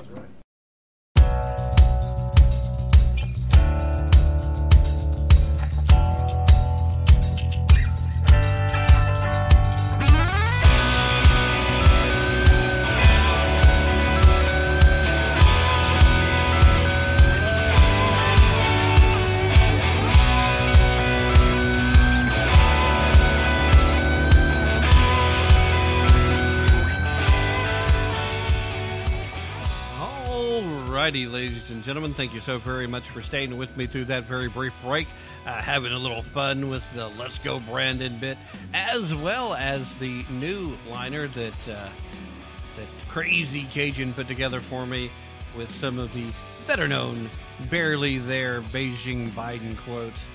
Just fantastic stuff, great stuff. I want to give a shout-out, of course, to my friends that are also in the business, Ron Edwards, Andy Bellis, Don Smith, all the folks over at Global Patriot Radio Network, Rod Eccles, I usually tend to forget him, Suzette of Suzette Live, over at the Ideas or Bulletproof Network. You can find her over at Spreaker. Lots of great folks that I never get the entire list. I can't think of the list. And even if I have it written down here, I'm never going to get there. But a lot of great folks. And if you're not already listening to them, take a little time. Track them down. Give them a listen. If you like what I'm doing, chances are you're going to love what they're doing. Meanwhile, want to mention the fact that if you're going to Washington, D.C. anytime soon, then you're going to need a photo ID. New law going into effect, and we're going to talk about that next, requires a photo ID so that you can prove you are the person whose vaccination card you're showing in order to get in. It's all part of the required vaccination card. So, if you don't already have a photo ID, maybe, just maybe, you might want to step up and spiff up a bit. Get you some formal wear. And one of the best places to get some formal wear is over at Fine Tuxedos. Yeah, that's right. I'm trying to sell you something again. Sorry about that. But hey, I got to pay for this somehow. The show does do a good job of being self-reliant, but I need more if I'm going to elevate the show. And as you can tell, at least I hope you can tell, we're trying to elevate things, trying to get things better. And again, thanks to Doug, a.k.a. Crazy Cajun, for going above and beyond trying to help out with that specific plan. He's done a phenomenal job. Thank you once again, Doug. But with all that having been said, Fine Tuxedos is a great place to go because over there you literally can buy brand name tuxedos and accessories for, in many cases, less than what it would cost to rent it. And if you can get your own attire, your own formal wear, why wouldn't you? Spring is coming very quickly. I've already made this point. It's the dead of winter, and right now, before Christmas, most of us had seen unusually warm temperatures, most of us in the country. There were parts where were exceptions, so if you're listening somewhere where that wasn't the case, understand a lot of the rest of us were having much warmer weather. In fact, here in Tennessee, we got above 70. And one day, dang near got to 80. Going into it before we started feeling the full effects of winter. But now pretty much everybody's got a hard bite of winter going on. But the funny thing is, now is the time to get ready for spring. So if you've got a spring wedding upcoming, if you want to go to a Valentine's dance that's formal, whatever your reason or rationale, check out Fine Tuxedos. Again, if you're listening at the podcast, Down in the show description, you'll see a link. So by now, you know the routine. I've said it several times. But just in case you're new, just in case you're listening for the first time and you're thinking, gee, Tim, you're talking about these fine tuxedo people. How do I get there? Well, if you're at the podcast, go to the show description down there. You will see links associated with both the aforementioned My Patriot Supply from back in the first hour and a link for fine tuxedos here in the second hour. Copy the entire link, paste that in your web browser, and it will take you to their website. And by utilizing that link, they'll know I'm the one that sent you.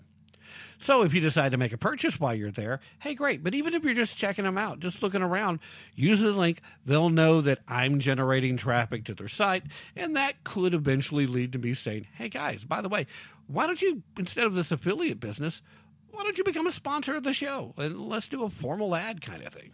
That would be phenomenal because that, again, would help me to elevate the quality of the show yet further.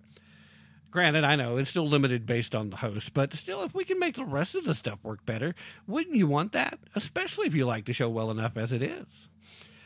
All right, with that having been said, if you're listening via terrestrial radio, so that the show description isn't available, you also have another option. You can visit me over at the website for the show. That's tapintothetruth.com, TAPP, into the truth, all one word, .com, and there, you don't have to go any further than the homepage. Just kind of scroll down a little bit, and you will see ads and banners for all the folks that I currently have an association with, from audiobooks to author services to Hero Soap and Fire and Flavor and Blue Coolers, all these great folks. And they are all great companies.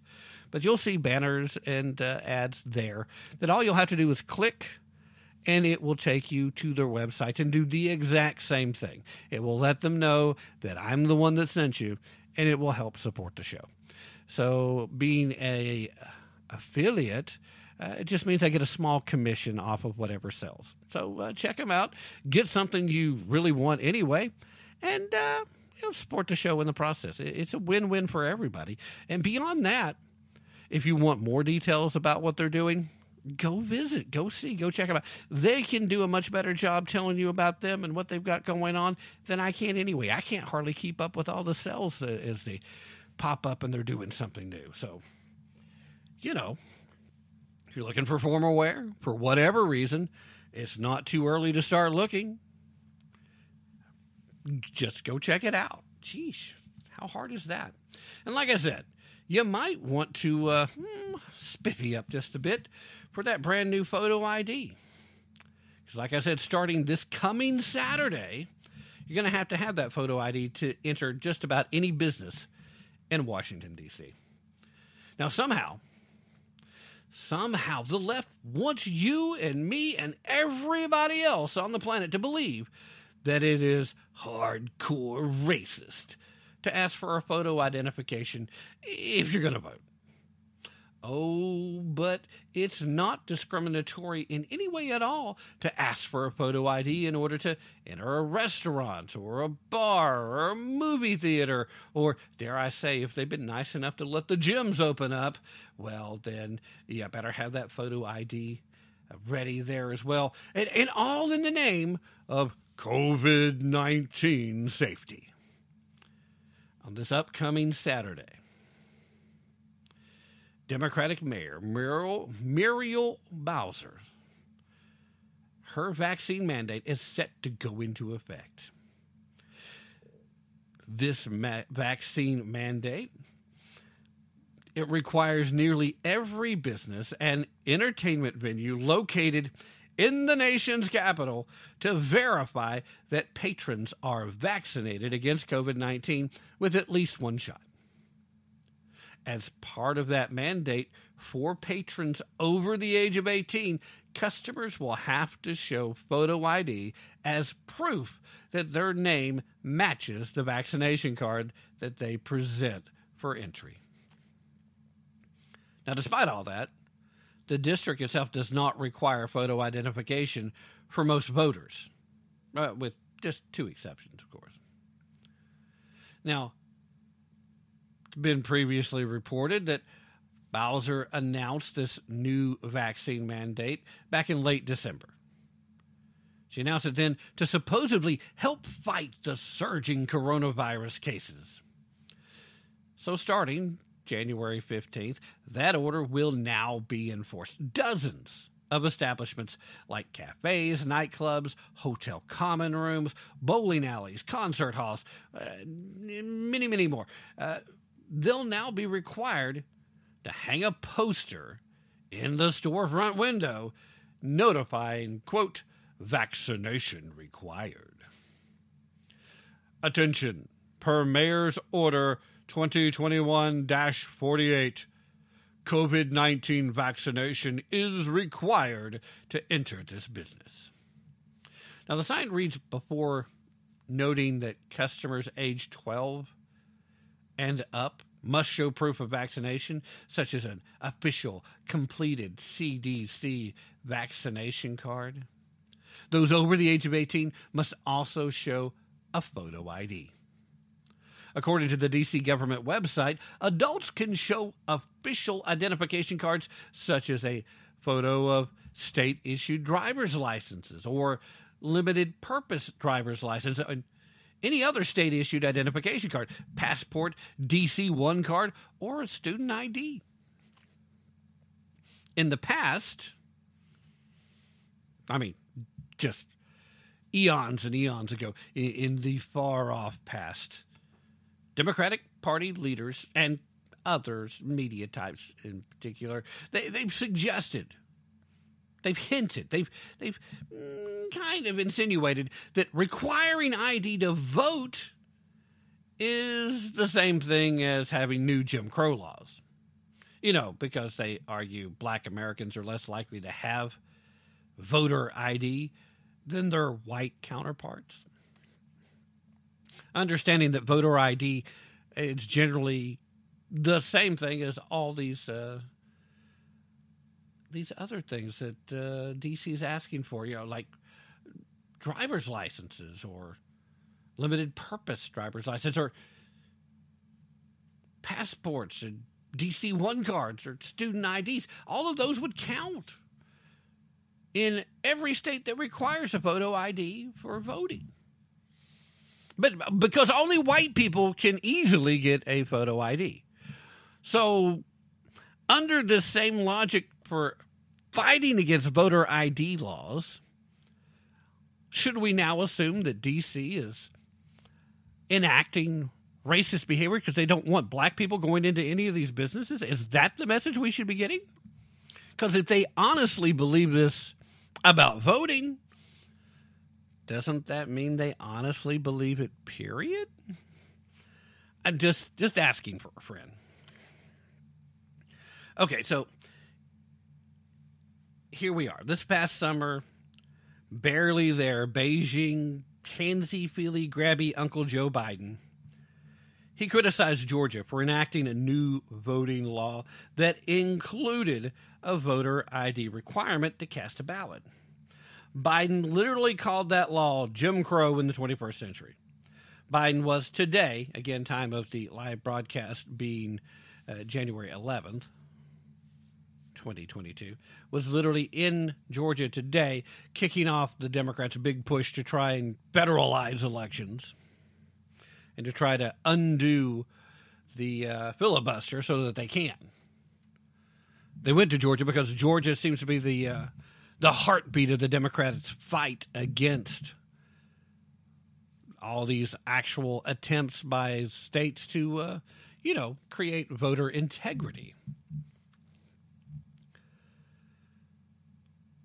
So Biden said that the Georgia law is Jim Crow in the 21st century. Quoting here, instead of celebrating the rights of all Georgians to vote or winning campaigns on the merits of their ideas, Republicans in the state instead rushed through an un-American law to deny people the right to vote. He added, quote, this law, like so many others being pursued by Republicans in state houses across the country, is a blatant attack on the Constitution and good conscience. How exactly? I mean, I know those are fierce, ferocious sounding words that somebody wrote for you so you can say that they're Mr. Biden, sir. But do you understand what they mean? Because suddenly I'm back at the Princess Bride and I'm sitting here in my best Montoya voice. You keep saying this word. I do not think it means what you think it means.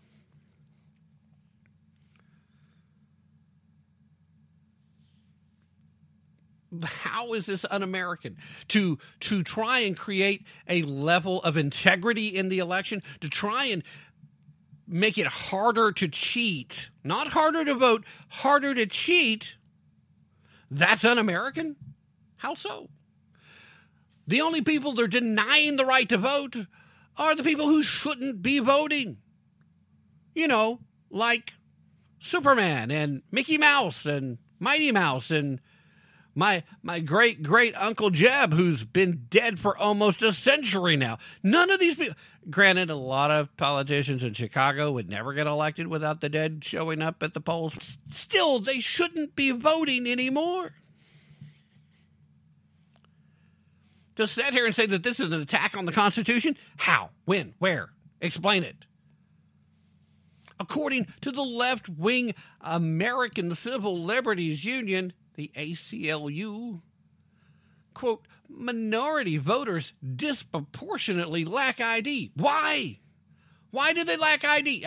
Again, how did you come up with this statistic? Because I'm kind of doubting that's the case. You don't get to do very many things in our society today without a bloody ID.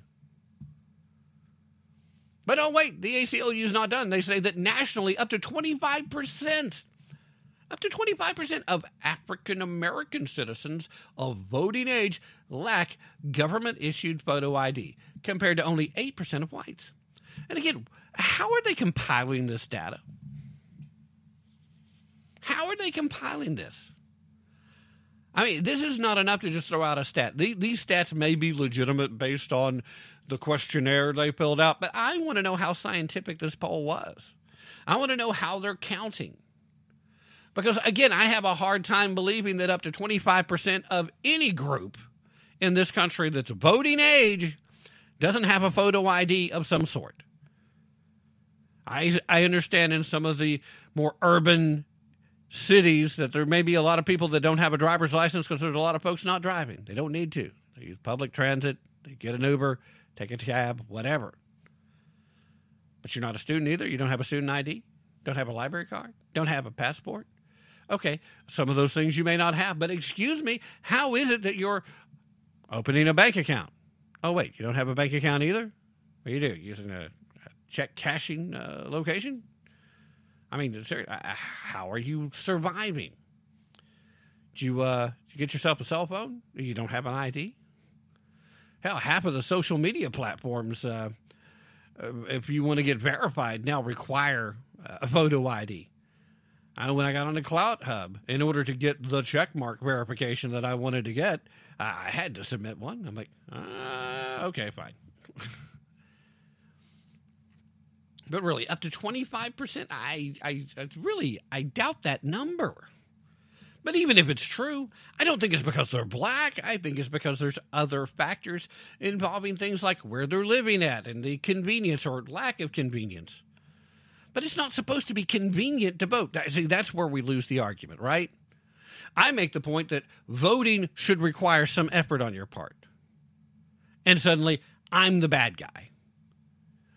Most states have minimal requirements. Most counties do not purge their rolls quickly enough. That allows more room for fraud. Now, Tom, clearly the statistics have been pretty clear. The fraud is, of course, there's some that occurs, but it's such a small amount. It's statistically insignificant. It doesn't affect outcomes.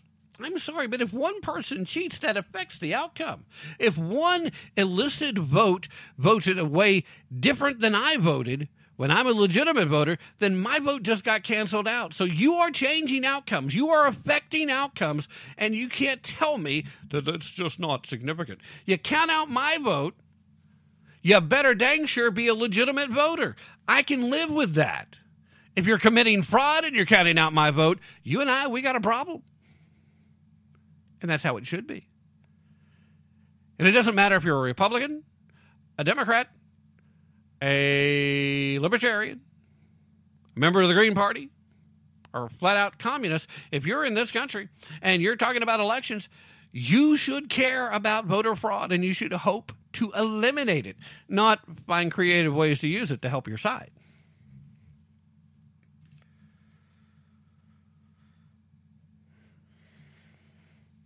It's funny, though, because despite all of this argument, seems like Democratic politicians in various parts of the country, seems like they don't have any problem at all requiring a photo ID to, just participate in daily life. Well, you must show us who you are in order to walk into that restaurant. Really? Is that what the restaurant wants? The restaurant just wants your money. They don't care. Okay, then why are they asking me for that? Because we told them they must. You? You said that? I'm your mayor. Do as you're told. Nah, Mayor, that ain't how this plays. You work for me. You ain't gonna tell me what to do when you don't have any scientific grounds to make that request. And I'm gonna be polite and call it a request. Because if I was to say it's a demand on your part, which clearly you're trying to make it be, I would tell you that I'm demanding that you are not our mayor come next term. And you might be surprised how many people agree with that. So here you are. Doesn't matter who you are. There you are. Here it is, ladies and gentlemen, once and for all. For all the ball of wax, it's racist to ask for photo ID to vote, but, it's just public safety to ask for photo ID if you're going to go to the gym, go to a restaurant, go to just about any business. You want to go to a concert? Oh, better have a photo ID. You want to go to the pizzeria after? You better still have that. You better not lose that photo ID. Oh, no, you lost your COVID card? Well, we can't let you in on the technicality there either. What is the end? What is the limit? Is there a limit to the level of hypocrisy these people have? Clearly, once again, though, we see a few trends in play. A politician that wants to overreach and become authoritarian just so happens to have a D at the end of their name. And yet they want to say it is people like me that is the true authoritarian threat. I'm going to call bovine excrement, and I think we're going to have to move on from there. And, in fact, that's going to have to be it for tonight. Thank you so very much for being here and listening. As always, ladies and gentlemen, please don't take my word for it, not for any little bit of it, but please don't take their word for it either. Be prepared to put in some effort, do your own research, and most importantly, use your brain if you really want to tap into the truth. In the meanwhile, guys, do your best to stay safe out there. Not an easy task, especially with Democrats doing the Nobel thing. It is very hard to stay safe right now. Try to stay healthy. Again, kind of tough to do, but I have faith in you. Stay healthy if you can. And, try to be smart, even if it goes against your nature. I'll be back again soon, and hopefully we'll start getting some guests back on with me soon. In the meanwhile, I'm out.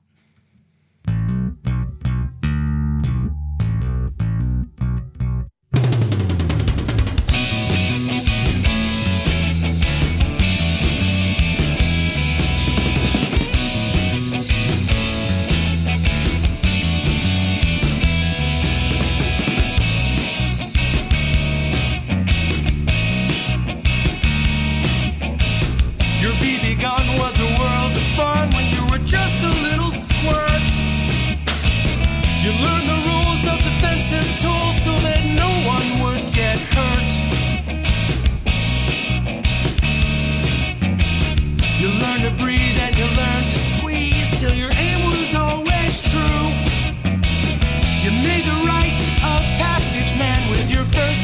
22.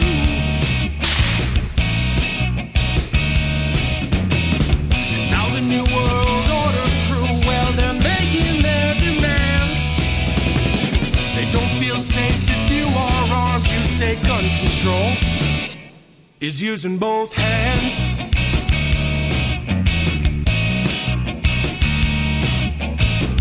Founders knew the Second Amendment was the final one to keep, to hold our other rights intact so we never become sheep. Stalin, Hitler, Mao, and Pol Pot, they told us things that you never forgot. You teach the lessons to your daughters and sons, to fear the government that fears your guns. Now the New World Order crew, well, they're making their demands. They don't feel safe if you are armed. You say gun control is using both hands.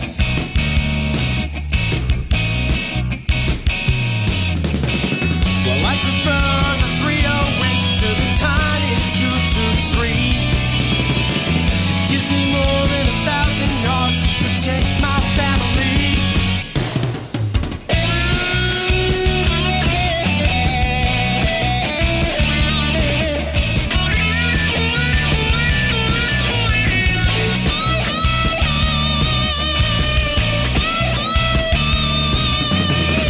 Now the New World Order crew, well, they're making their demands. They can pass 100 laws, but we still won't give a damn. All our enemies, they know the deal. If they try to take this land, they have no chance if we keep saying gun control